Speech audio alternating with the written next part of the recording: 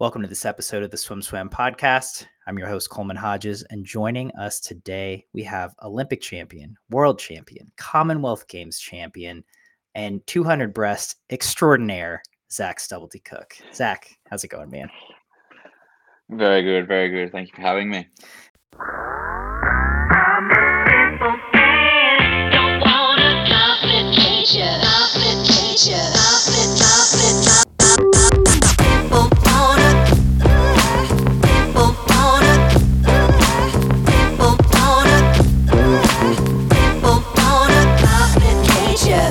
I was just reminiscing with you. It's been 2.5 years since I last spoke with you, and that was right after you had won your Olympic gold medal in Tokyo in the 200 breast. I can't believe it's been that long, but how have you been since then? I've been pretty good. We had a pretty good year in the year after the Olympics. Your hair's a bit longer, but and I'm in a very different location. I remember, we were just talking about at that point, so we were locked up coming home from the games. But yeah, the last 2.5 years have been an absolute whirlwind. But I've learnt a lot and raced a lot and enjoyed the last 2 years. But yeah, let's. I'm gonna start with this past summer at the World Championships. Again, you talk about a whirlwind. In just over a year, you became Olympic champion, world champion, and Commonwealth Games champion, and world record holder in that 200 breast. That's a quadrifecta if I've ever heard of one. Yeah. And so going into 2023. Again, you have another World Championships, which obviously an effect of the pandemic and kind of unusual to have back-to-back World Championships like that. But going into the 2023 season, you know that you have that World Champs. You know you're a year out from the Olympics. Where were you mentally heading into that season? Again, after accomplishing all that you had, everything you can basically accomplish in a single event. Yeah, I mean, for me, it was actually a really interesting World Championships and one I learnt a lot from, purely because of that, because I did everything I wanted to do in the sport in a very, very short space of time. And for me, that was an interesting, to continue that motivation, continue that belief in yourself to keep pushing. And I think one of the people I spoke to a lot about was with Adam and Mel Marshall as well. We spoke about this thing of when you become the 1%, and that might be an Olympic gold, you become part of not a club but a small group of people, and the small group of people understand what it's like. And then when you break a world record and then Commonwealth champ and roll all those things into one, it's suddenly there's a 1% of a 1% understand kind of what has just transpired. So for me, that was a really interesting mental challenge in layman's terms, I guess, or the stress that I went through. And I think going into that 2023 season, I didn't really know what to expect. I don't think I was at my best, to be fair. And I think the result I got out of the 2023 World Champs, although losing the world record, was actually for me, I was quite happy with where I was at, considering where I was at physically and mentally, to get that out of myself, given those circumstances and given the whirlwind that was 2022. And I was absolutely over the moon with that result. Yeah. Just heading into those world champions. I mean, again, you put it in layman's terms, but you're dealing with this stress, this pressure of trying to motivate yourself after having accomplished so much. How did you get there? How did you get to the place where you were able to put up that performance at the 2023 Worlds that you were able to? What were the keys for you of being able to motivate yourself? I think part of it was there was a little motivation, if I'm honest, but the other half of it is that you do continue to swim or continue to pursue swimming because you believe there is more in it. And ultimately, like, that's probably the conclusion I came to and why I'm still swimming today. Like, if I didn't think there was more in the 200 breast for me, then I wouldn't. Like, if I believed I swam my perfect race, then I guess that would be the day I retire. But we haven't quite got there yet, and I think there's definitely more in it. And I continue to push that, and I saw glimpses of it in the season, and saw glimpses of like where I could be at and what's possible. And stringing those sessions together is what this season's about. But that's definitely what I took and continued to motivate me, was like those small little windows where you're like, oh, like it is still there. Oh, it's still like possible to continue to build that 200 breast. And then I think, as well as that, we tried a few different things at the end of last year, but we'll probably get into that as well. Let's now's as good a time as any. What new? Yeah, what are those new things? What did that look like for you? I mean, everyone knows that I've definitely trained more back end speed my whole life. Like, that's no secret the way I race. And definitely continue to train like that, but we've definitely more contrasted the training as well. Like, as I've gotten older, I can definitely lean on some of that aerobic base that I've still got and be able to tap into that. Definitely took a bit of what I saw what Nick Fink was doing as well, like that contrast of like swimming distance with the freestylers and contrasting with, and definitely like probably chase that a little bit more. And like that was, I think we didn't quite get it right at the beginning of last year, but at the end of last year, we definitely started to see a shift in that momentum, whether because of that strength block we did, got a new gym coach, and then we kind of if I'm honest, like he was part of the missing link of like gapping all the support staff and the support team around me together, um, pulling that S&C, the physiology, and then pulling Vince in and getting an understanding of like, we've almost expended this side of the swimming, like that back end speed. Like, yes, we can definitely get faster in it, but at what cost? And how much more time and energy do we have to actually spend on getting that last 10%? Whereas we have this whole other untapped system where we can start to play with, like, it's at 10% capacity. Can we get it up to 25?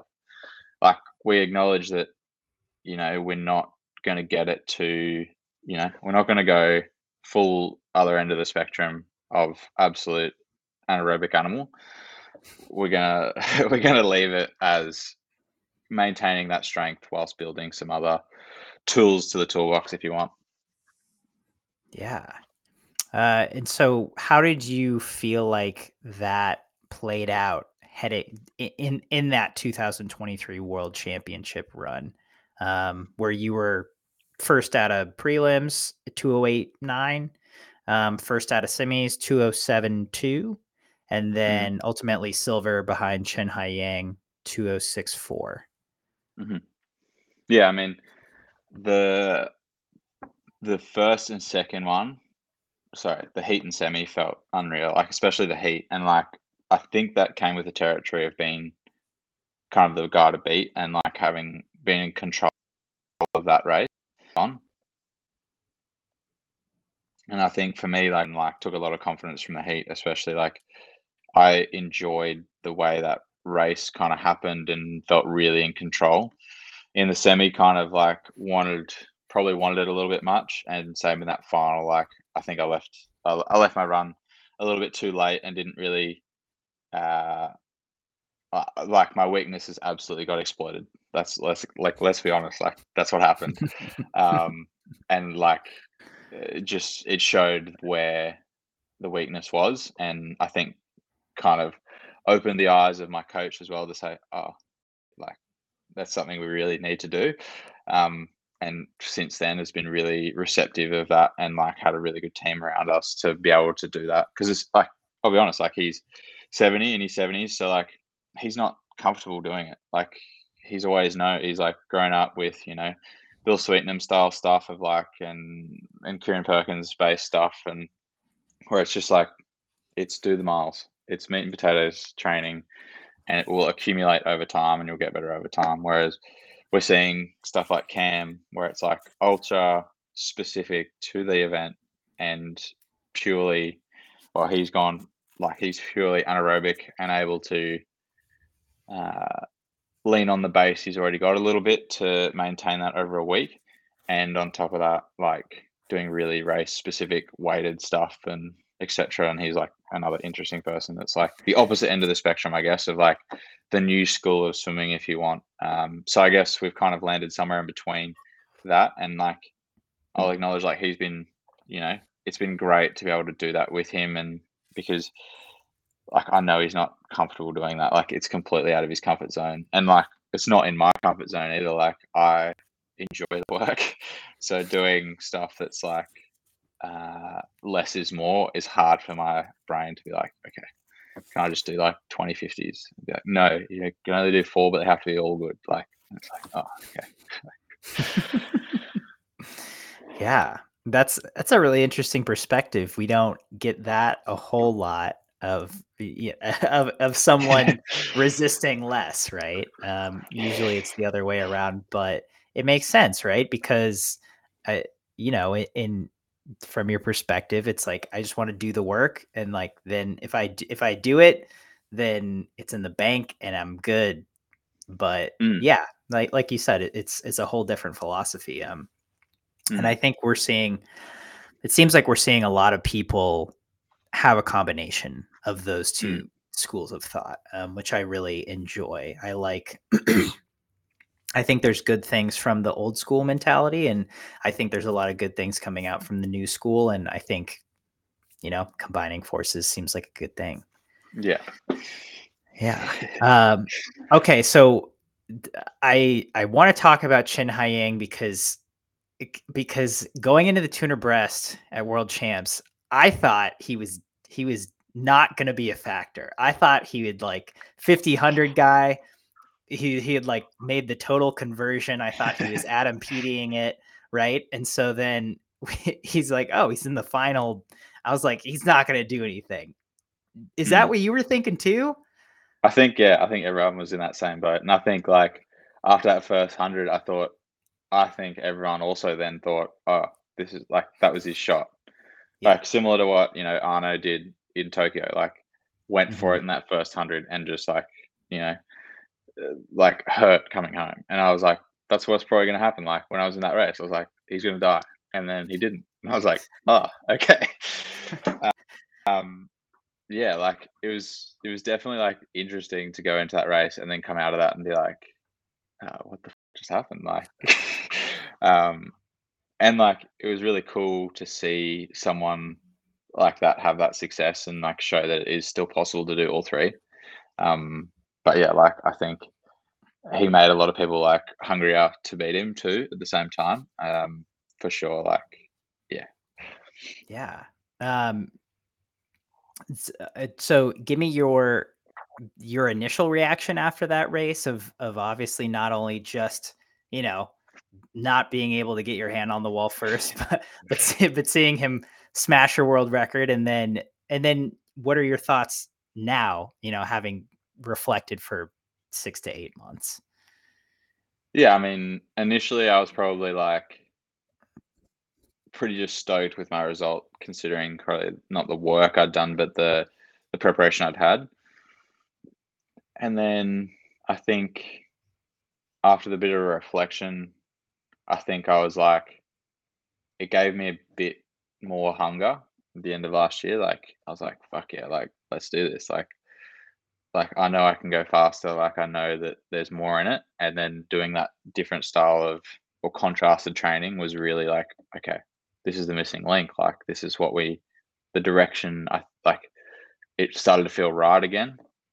Yeah, like that's probably what I've reflected on because I guess like for me personally, like I'm a big person of like I can only control what I can control. And obviously, like I've seen his race plan, I've seen like not his race plan, but like you know looked at that race and looked at how he split it and stuff, and like it's very consistent with almost old school turner breast, but like to a different level, like a very different level to like but the consistency of splitting is similar to like 2008 2009 kind of turner breaststroke work. But shifted the paradigm a little bit. So I guess for me, like understanding that and understanding how I have to shift as well to be able to be competitive, like still continuing that back end, but how do I be competitive through that front end speed? Mm-hmm. Does that include the 100, or is that really, when you say front end speed, are you thinking first 100 or first 50? Both. Mm-hmm. Yeah, absolutely both. Like, and I think I know, and I've known for a few years that like I have to be, 59 low, 58 high to get competitive, like to be really, really competitive in the two. Because like at the moment, when I went 206 for the first time, I was 59.9 swimmer, Mm-hmm. and I was swimming, and I was going out in 61. Mm-hmm. So like I was pushing that front end to the absolute limit or my limit at that point in Mm-hmm. time. And like I haven't really shifted the 100 that much, like 59.5 at Com Games. Mm-hmm. Like it's not like if I'm blunt, it's not good enough anymore. Like we have guys going 57s. It's so I have to improve that 100 in terms of that 100 race, and then to help that 200, because we're thinking about all in the frame of the 200, but that 100 is how you do it. As simple as that. And that first 50 is part of that. I still probably subscribe to more the Chukov method of the 200 breast, in that like distance per stroke length off that first 50 and being as efficient as possible, but you still have to be fast. You still have to be 28s lows in that first 50 really to be competitive. Absolutely. Yeah. I'm with you. It's it's going to take some speed, and then obviously, it comes down to that last 50, but if you're so far ahead and you can maintain, then that's not really a problem, I guess. uh so so I guess coming off of world champs, what did the fall look like for you? Did you take a break? Did you get right back into it? Was the motivation easier to find for you? Was it did where were you mentally and physically, just coming off of world champs into those next few months? Yeah, off world champs, like I had a couple of weeks off. I had to have my wisdom teeth out because I got infamps, um, which I'd been like, dreading that it was gonna happen. If it was gonna happen, it was gonna happen at a meet, which is always the way. Um, and then so I had all them out. So I had I had 2 good weeks of like gym work and a bit of anaerobic stuff to begin with in the early season, and then had a week off after surgery, and then kind of went from there. Like we really built quite quickly, and then when the half of our group was at World Cups end of last year, like we really hit training very, very hard. Like we were hitting 65, 70K weeks for 3 weeks, and it was like, but we were also maintaining really high quality, and I was like, this is awesome. Like I'm really excited to race. So like we didn't have that much time after Worlds, I guess, in terms of out of the water, but we had time where we weren't focused on the pool. We were focused on dry land. We were focused on, doing some anaerobic work out of the pool and trying some different bits and pieces and making sure everything was good, physically, mentally, and we had a plan going forward. So we did take that time, I guess, to understand where we're at and what the next steps were. But like in terms of time training off wise, like it was quite limited. Mhm.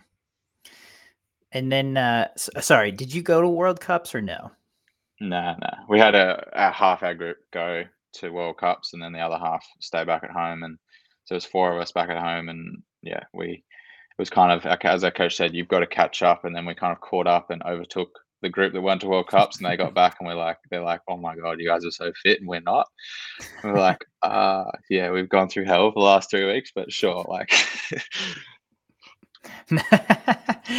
That's a funny progression. Yeah. Why did you opt for not training over competition at that point? I mean, we've raced, like as you said before, like we've had back-to-back world championships. We had Com Games at the end of after World Champs 2022. So like it's been a big like racing year, or couple of years. Like I was only talking to Rowan Taylor yesterday, being like, like I was like, "Oh, you go to Doha soon?" He's like, "Yeah," and I'm like, "I bet you feel like you've been on the road for the last like 3 years," and he's like, "Yeah, I do, and I can't wait for like after Paris just to decompress for a little while." And I'm like, "Yeah, I think all the athletes are feeling the same." So I mean, yeah, like that's ultimately like what the decision came down to have been like, well, what's more valuable for me at that point in time? And for me at that point in time was or is still now, you know, is that training volume and that training capacity because I we don't have that long before Paris, like really, and before Paris trials. And that was my next question is just, is it a similar reasoning that why you opted for not going to Doha in these February World Mm. Championships? Yeah, obviously it was like pretty tempting to go and race, especially because I think there'll be quite a few European guys there swimming decent breaststroke. Um, and that's like it would create a good atmosphere, I think, and a good amount of competition. But I think for us, like it's a lot further to travel. We're going to the States in March for Flagstaff, so like, Hmm. and then we have like we have our nationals in April, and then we have a Sydney meet in May, and then we're at trials in June, and then we're 5 days later we fly to um, Europe. So like there's like it just clutters the season, I guess. Which it doesn't. It's when I say it all like that, it's like it sounds cluttered, but um, yeah, like I mean, it's one thing per month at the moment, and like adding something extra in Feb is like, especially before a trip Flagstaff, I just don't know whether it's the best. Like probably more mentally than physically. Like stability showed that like as much as people hated that COVID period, like if you had access to a pool and had access to training, like you probably had some of the best training of your life. Like realistically, it was very stable. Like you knew, okay, we're training at this time. That was it. Especially here in Australia, like we were training very specific times because we weren't allowed in the pool as much as we wanted to be, and that gave us a lot of stability because we knew we weren't traveling, we knew we weren't doing this, so it became very mundane. And I think that's something we've tried to bring in as well. Like, how do we keep it as simple as possible? No, it's smart. I mean, especially in an Olympic year, right? You want to get out the unnecessary things, and yeah, Mm. the pandemic certainly taught us some lessons in that regard of of slowing down. And I mean, I remember quite a few points, kind of like having being stressed or being worried about getting back into normal life because I knew that Yeah. things would get hectic again. So totally makes sense. And And now now we've gone to like the other end of the spectrum where we're like, oh, we just got to do everything like all at once. And you're like, and like, I don't know. I was listening to something the other day, and it was like they were talking about AI and artificial intelligence, and being like, oh, 3 months ago that wasn't possible. And then I was just like, in that context, like you just even that sentence being like, oh, 3 months ago that wasn't possible, but like the world has moved in 3 years so far and so fast in general. I think like we need to remember almost what COVID times were like, where we're like, no, like it's all good, like take it slow, like a little bit. yeah, I wish I wish we could. It's sometimes it doesn't feel possible, but some days it does. And especially with those February World Champs, which are an effect of the pandemic, right? That it's been interesting to hear athletes' perspectives on why they're going, why they're not going. Like it doesn't seem like there's a right or wrong, but just everyone's kind of making their own decision and what's right for them. And I'm excited to see the competition, but obviously for the athletes not going, it's like, yeah, it makes total sense. Um, Hmm. you Nah, I respect that too. Like, yeah, I think it's up to the individual. As simple as that. Like, especially this year, like everyone's making selfish choices, whether that's right or wrong. But that's ultimately like, this is the year you're allowed to make selfish choices, I think. Like, yeah. Absolutely. Absolutely. So I have a couple scheduling questions. You're coming to the United States for camp in Flagstaff. Have you been to Flagstaff before? Yeah, this will be my fourth or fifth time. Fourth, I think. Oh, wow. Yeah, last year we went in Feb. Hmm. So we're almost there this time last year. We were very close to getting on a plane. And like, I think we got in on, I think it was Super Bowl Sunday. And it was like, yeah, yeah. Wasn't it So in I think, Phoenix last year? yeah, we flew into Phoenix. There was the Waste Management Open and the Super Bowl were on the same weekend like in and around Phoenix. But yeah, like it was like a ghost town at the airport because everyone was either at the golf or at the Super Bowl already, and we were just like, "Oh, this is not bad." Like walking through security and stuff. But yeah, like so that's when we landed last year, and it was hopefully a lot colder last year than it is going to be this year because last year we got snowed out twice and we weren't able to get to training, which was Oh, wow. like they're like, "Oh, it doesn't snow in Feb/March," and we're like, "Okay." Yeah. Oh, wow. So how long is that training camp for you all, and how big is your squad? Yes, I think it's just our group plus a couple of open water swimmers from Australia. Hmm. So that's Vince's group. So, it's like Kate Campbell, who hasn't been before, Mitch Larkin, who hasn't been before, um, Lizzie Deckers, Ella Ramsey, another young breaststroker, Bailey Lello, and myself, and then two coaches and a physio and a sports scientist. So I think there's 10 or 11 of us. And like quite a small group, really, not a large group compared to some of the groups that roll through there. And I think we're there for 3 weeks total, I believe. I have to look at some dates, but yeah, Yeah. I know we leave like first weekend of March and come back last weekend ish / land in April. But yeah, like it's awesome place. I love it there, and I like training there and the benefit you get off it.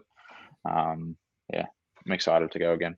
Nice. Is there anywhere you can train at altitude in Australia? Yeah, there's Threadbow, which is I think 1,200 meters. So nothing on like less than half the height of Flagstaff. Oh, wow. Okay. Yeah, So yeah, I think Flagstaff the pool's at 7,000 feet, which is like that sounds right. 2.8, I think, Okay. 2.8 Yeah. k up. That Yeah, that it feels a lot different. I bet. Yeah. I bet. Well, that's cool. I hope the training trip goes well. And then you're Mm, competing this coming weekend. It's South Aussie yeah, states. Um, so we reported this. Are you only entered in the 200 breast? yeah, All right. yeah. So Tell me about that. Yeah. so because we're able to train on the weekend because the two rests is on Sunday, so we're able to train and then still go down. So I'm not expecting much, but I'm just keen to race, and then we're doing some training down there, like 2 days worth of training and skill act off the back of that. Just using their system down there and their pool, and just to give us a different stimulus as well. So there's three of us from our group going, and yeah, it's exciting. I guess like to dip my toe in that 200 breast again for 2024. How far of a travel is that for you? Be like you flying to California, so like 2 hours if Oh, that. okay. Yeah, Yeah. yeah. Nice. Uh, when was the last time you raced? Or like swam the 200 breast in a meet? Worlds. Yeah. Whoa. All right. Mm. So wow, I'm speechless. That's a long time. Yeah, so I haven't raced it since Worlds. Like we had planned on going to Japan and Queensland States. That Mhm. was November, December. But due to a couple of bits and pieces, I wasn't able to go to Japan. I really, really wanted to. I wanted to race at the Olympic pool again. Probably, I may never have the opportunity ever again.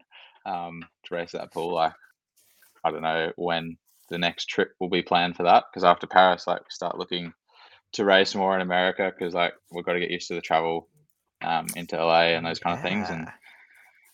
All so yeah, right. I guess I guess yeah, like, so for me it was like a bittersweet not being able to go to that, but and like, so there had been a few planned, but we had to pull out right at the last minute. So yeah. Wow. How do you feel about that? You got butterflies? You- I mean, I'm more nervous. Like, it sounds strange, but like that 200 breast pain of like, you never get used to it. Like, you get used to it over a season, but like that first couple of the season, you get nervous because you know it's gonna hurt. Like, you don't get nervous because you don't know. Like, I'll probably be a bit nervous because I don't know how the outcome of it. As I progress through the season, I kind of know where it's gonna be at, like how I'm feeling, how I'm training, and those kind of things. But at the moment, like, it's the beginning of a new year. Like, we've been back in the water 4 weeks now. Um, like, we're doing pace work, and the pace is like there, but it's not as consistent as I would like, I'd say. Um, and like, I'm excited to race in that sense, but I guess I'll be probably more nervous for that side of it, being like, oh, like, it's gonna hurt. I don't know how it's gonna go, like that kind of side of it. But it's a pool I'm familiar with too, so it's also like good. So Mhm. Wow. Well, good good luck. I hope it goes well. I can't believe it's been that long since you competed. Whew. yeah, and yeah, the last time I raced in that pool, here's another one for you. Then the last time I raced in that pool was 205 night.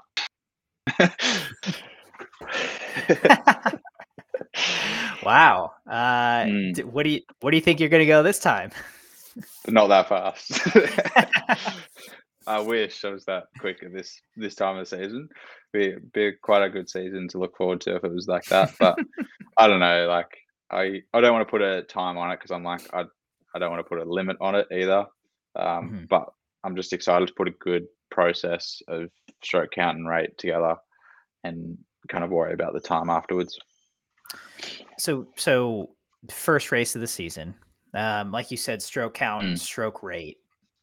yeah. What does that look like? Like, can you take me through the race plan of like number of strokes per 50 and or when you want to change your rate throughout the race? Because I'm familiar with stroke counts, but as an athlete, I never really used tempo. I was not a good Mm. athlete, but I never used tempo. So I find it very interesting of like, okay, where do you implement this throughout a race? Yeah, I more think of each lap as like almost like a gear change. So that first lap is probably like a bit counter to what you'd think, but the same vein of like, it's not about trying to gain speed in that first 50. It's pure trying to minimize the speed loss from the start. So for me, Mhm. like, we've kind of worked out that rate is probably around 34, 35, and that rate equals about 13, 14 strokes typically. Mhm. And then the next lap will be around that 16 stroke count, and will be, similar rate, but building on that second 25. So the first 25 might be establishing that stroke again off that turn, and then building into that 36, 37 rate, and so on. And it follows that similar pattern of like almost two 50s per stroke, two stroke rates per 50. And the back 25 of each 50 is trying to be a little bit more on that stroke rate, purely because as I've said before, like, trying to not lose that speed. As simple as that. Like, for me, that's probably what I'm thinking about. And then that last 50, it's about everything I got, and typically it's around that 100 back end rate, which is typically like, 46 to 49 What does that number mean? 40, like you're saying 46 to 49, like what does that indicate? strokes per minute. Yeah, Okay. so strokes per minute. Yeah. So if you were put in an endless pool or a flow pool, like, you would be taking 46 strokes. So, like, for example, like, I think Adam's world record is around 54 going out, and then 56 coming back. So, like, it's and he's kind of changed breaststroke in that sense, like, of the tempo Mhm. is very different. And like, You know, I think Chukov's is like 26 in his first lap. And like to give you context, like the stroke rates on the watches, all the watches on the coaches have like only goes to I think 16 or 15. Like, so if you're below that, like it just says error. And like I'm like, man, he's pushing it. Like he's not that far from like, you know, getting to that bottom limit. Yeah. That's great. Here I think they do it per second. Mhm. So like that's when coaches call out stroke rates, if like people are warming up or, you know, in practice or whatever, they'll say like 0.8 or 1.0 or Yeah. Which um, kind of probably makes more sense because you can like kind of count that a little bit better like yourself than like, oh, that's been a minute maybe and I've gone 37, but I've also like built it through that minute. So like, I don't know. right. Yeah. And yeah, so it's like, you know, they'll like, if a coach is measuring stroke rate here, they'll like get it every stroke cycle. So then they Mhm. can be like, okay, you were like 0.7 from here and then like 0.8 here, you know, whatever it is. Yeah. But yeah, they're like 1.1 at the beginning. And Yeah. yeah, it's just, That makes sense. again, I appreciate the differences and yeah. The nuances of swimming, eh? Seriously, that's great.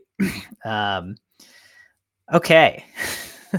So I think we're far enough into the podcast. We've covered a lot of interesting swimming stuff. Maybe we'll circle back around, but I'm Mm. here mostly to talk to you about coffee because Yeah. last time we spoke, we had it was like one of the most delightful conversations I've had on the SwimSwam podcast because we talked about coffee. So give me the update on your coffee situation. What and how have you been brewing as of late?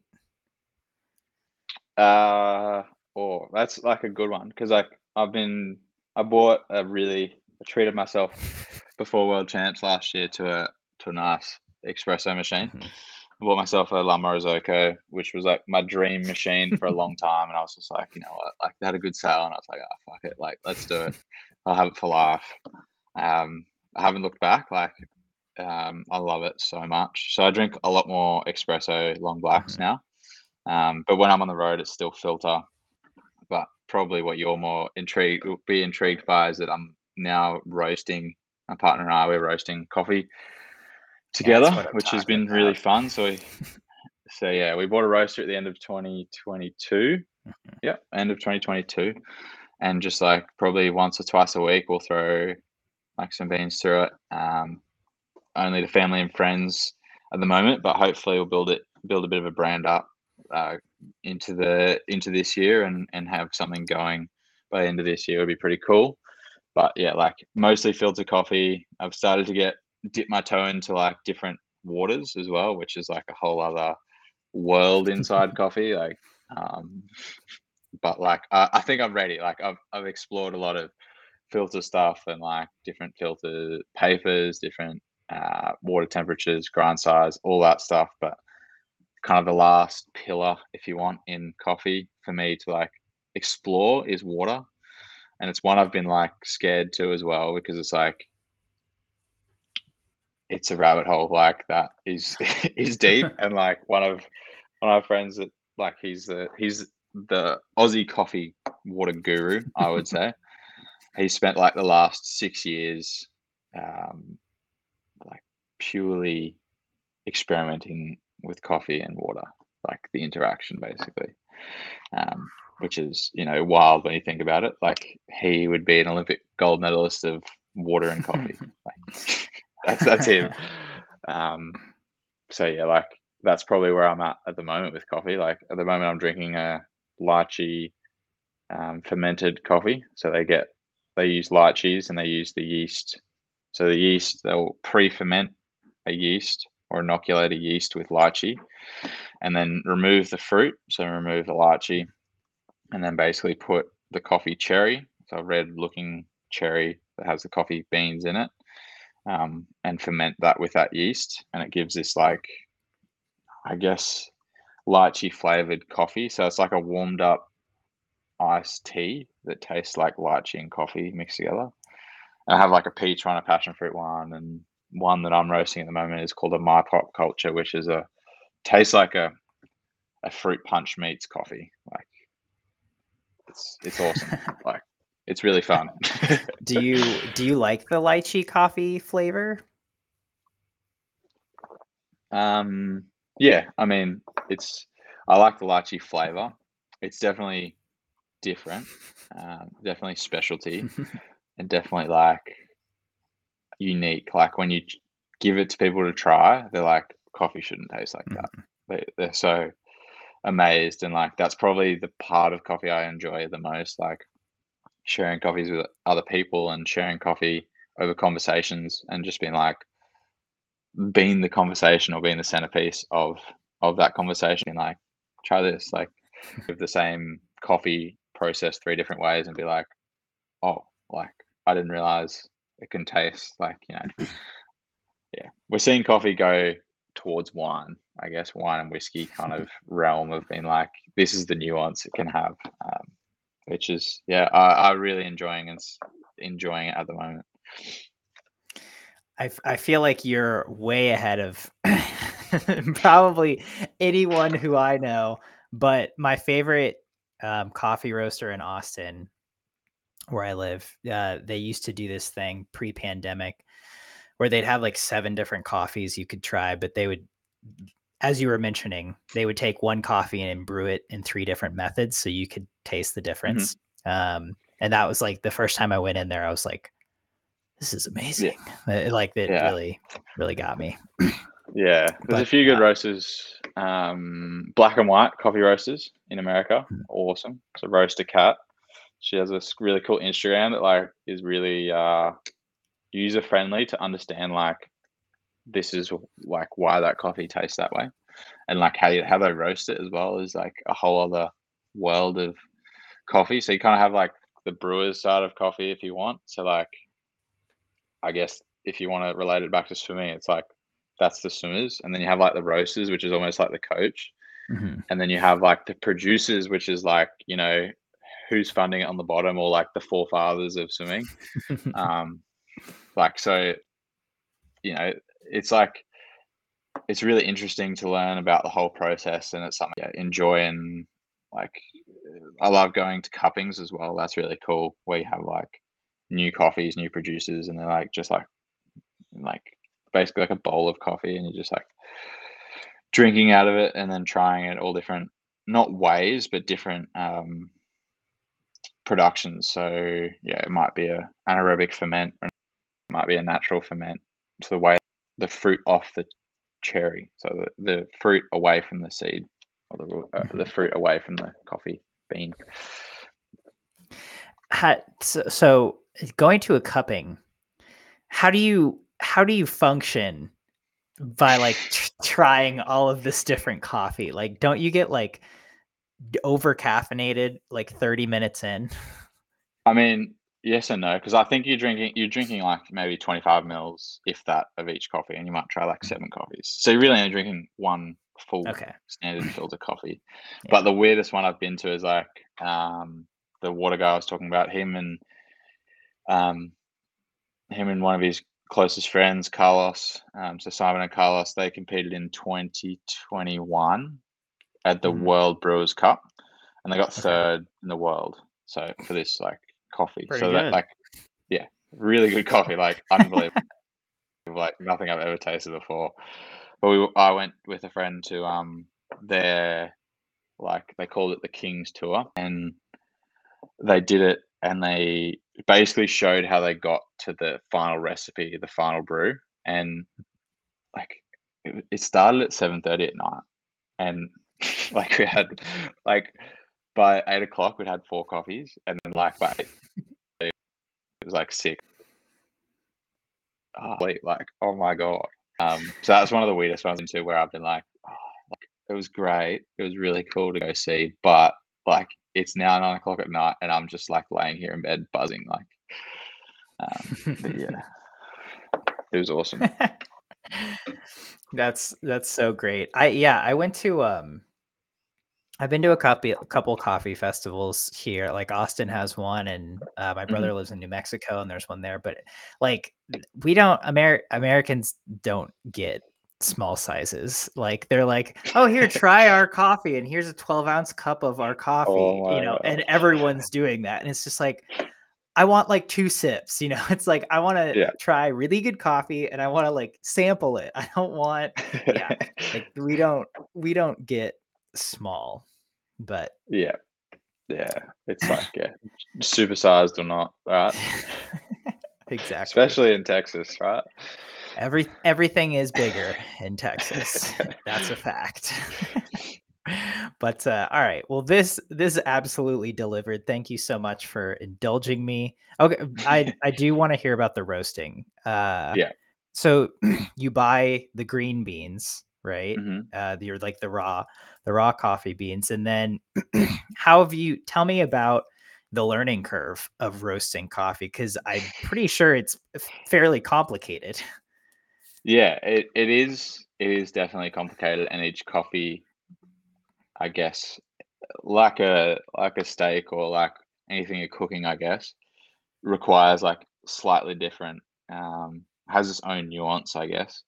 And my partner and I, Leah, her and I did a roasting course with a guy here in Brizzy, Ray at the Coffee Commune, which was really cool. We did like a full day where he just like, 9 a.m. till about 4:30, 5 o'clock. We were just like doing roasting theory, trying coffees, and then roasting, and then trying coffees, and then like, you know, and then we bought a roaster, and then like we've had a fair few fuck ups. Like we've both nearly lit the roaster on fire a couple of times. Like you just like let the coffee go, and then it like you like stop watching it for like a split second, and then it's like black, and you're like, oh cool, no worries. Like, but it's only a 300-gram roaster, so we only really do 200-gram batches at the moment. So not really like anything substantial in that sense, but yeah, like it is a big learning curve. It makes you realize, like, you know, like, yeah, there's a lot more to it. Um, but yeah, like I could talk about this all day. Like I could talk about, you know, you could do a natural coffee and it's like you're trying to aim for 196 to 203 Celsius, and you're trying to be like a decreasing rate of rise of temperature. So that's Mhm. what you're aiming for the whole time. And you're trying to create by doing like you create that environment by reducing heat slowly and increasing fan speed, or one or the other, sometimes simultaneously, sometimes not. And then most of the time with filter coffee, especially natural and honey processed or washed coffees, you're doing a lot more towards like 10% development ratio. So you get a ratio, like a computer works it out. You can work it out on paper, but you have to be very quick because it's happening all like simultaneously. But you're like looking for a development ratio around that, of a green phase, a drying phase. So when the coffee goes from green to yellow, and then after it cracks the first time, so there's like an explosion of energy, like popcorn. Sounds like Mhm. popcorn in the roaster, and that's when it starts to smell really good. And then that last spot is the development ratio, and that's where you kind of like looking for a percentage, based on that coffee. So it might be anywhere from 10% to 15%. It's probably more towards like espresso machines.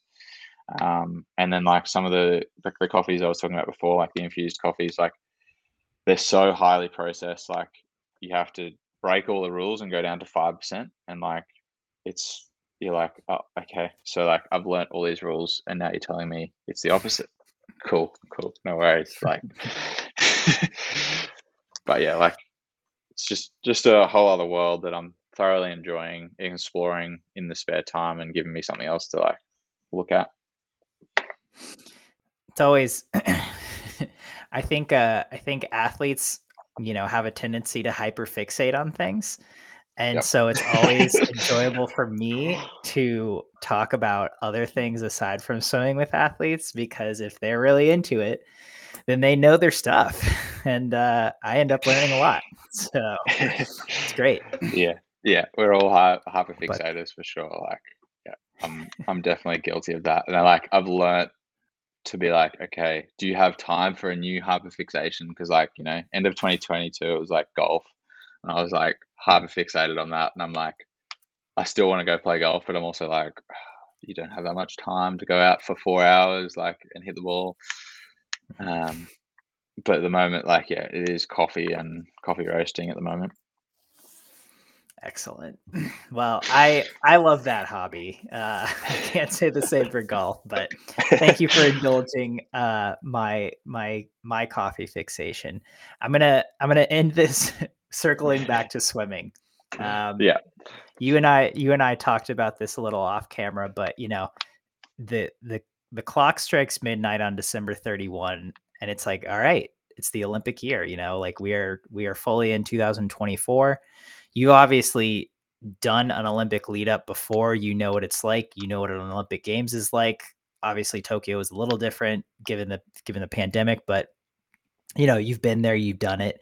How are you feeling now, knowing that it's like, all right, we got 6 months. It is 2024, and Paris is right around the corner.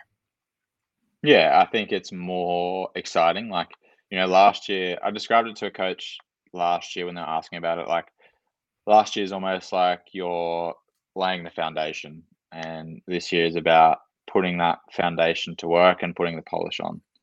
And for me, that's probably what gets really exciting. Like, it's like, you know, last year is exciting in the sense that you're like, oh, this is the beginning of the Olympic mountain, if you want, or the start. This is base camp 1, you know, Worlds 2023, and now we're probably at base camp 3, like, of Everest. You know, we're getting really close to that, and you can start to see the end, or, you know, the light of that. And for me, that's really exciting, and like gives that extra piece of motivation. And I know probably around that Flagstaff time again, there'll be that last, really like that big push again, and the last bit of excitement kind of kick in.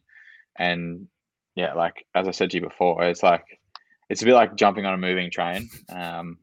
Like when you get back, it's like you're jumping and like running next to the train. You're like, okay, like I've got to get on, and that's you've kind of passed that phase probably by now, but it's definitely that exciting period where you're really building and you're trying to do things you've never done before, and you have that like in the back of your mind of like, this is the Olympic year, this is like where it's at, and this is the exciting time. I think that's a great stopping point. Zach, thank you so much for coming back on the podcast. It was great to talk to you again, and I appreciate you taking the time to sit down and chat. Thank you very much for having me. It's been great. It's been awesome.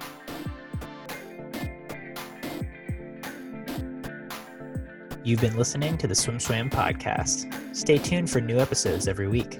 You can take SwimSwam podcast on the go by subscribing on your favorite podcast platform. Look for links in the description below, and be sure to subscribe to our YouTube channel for more videos as well.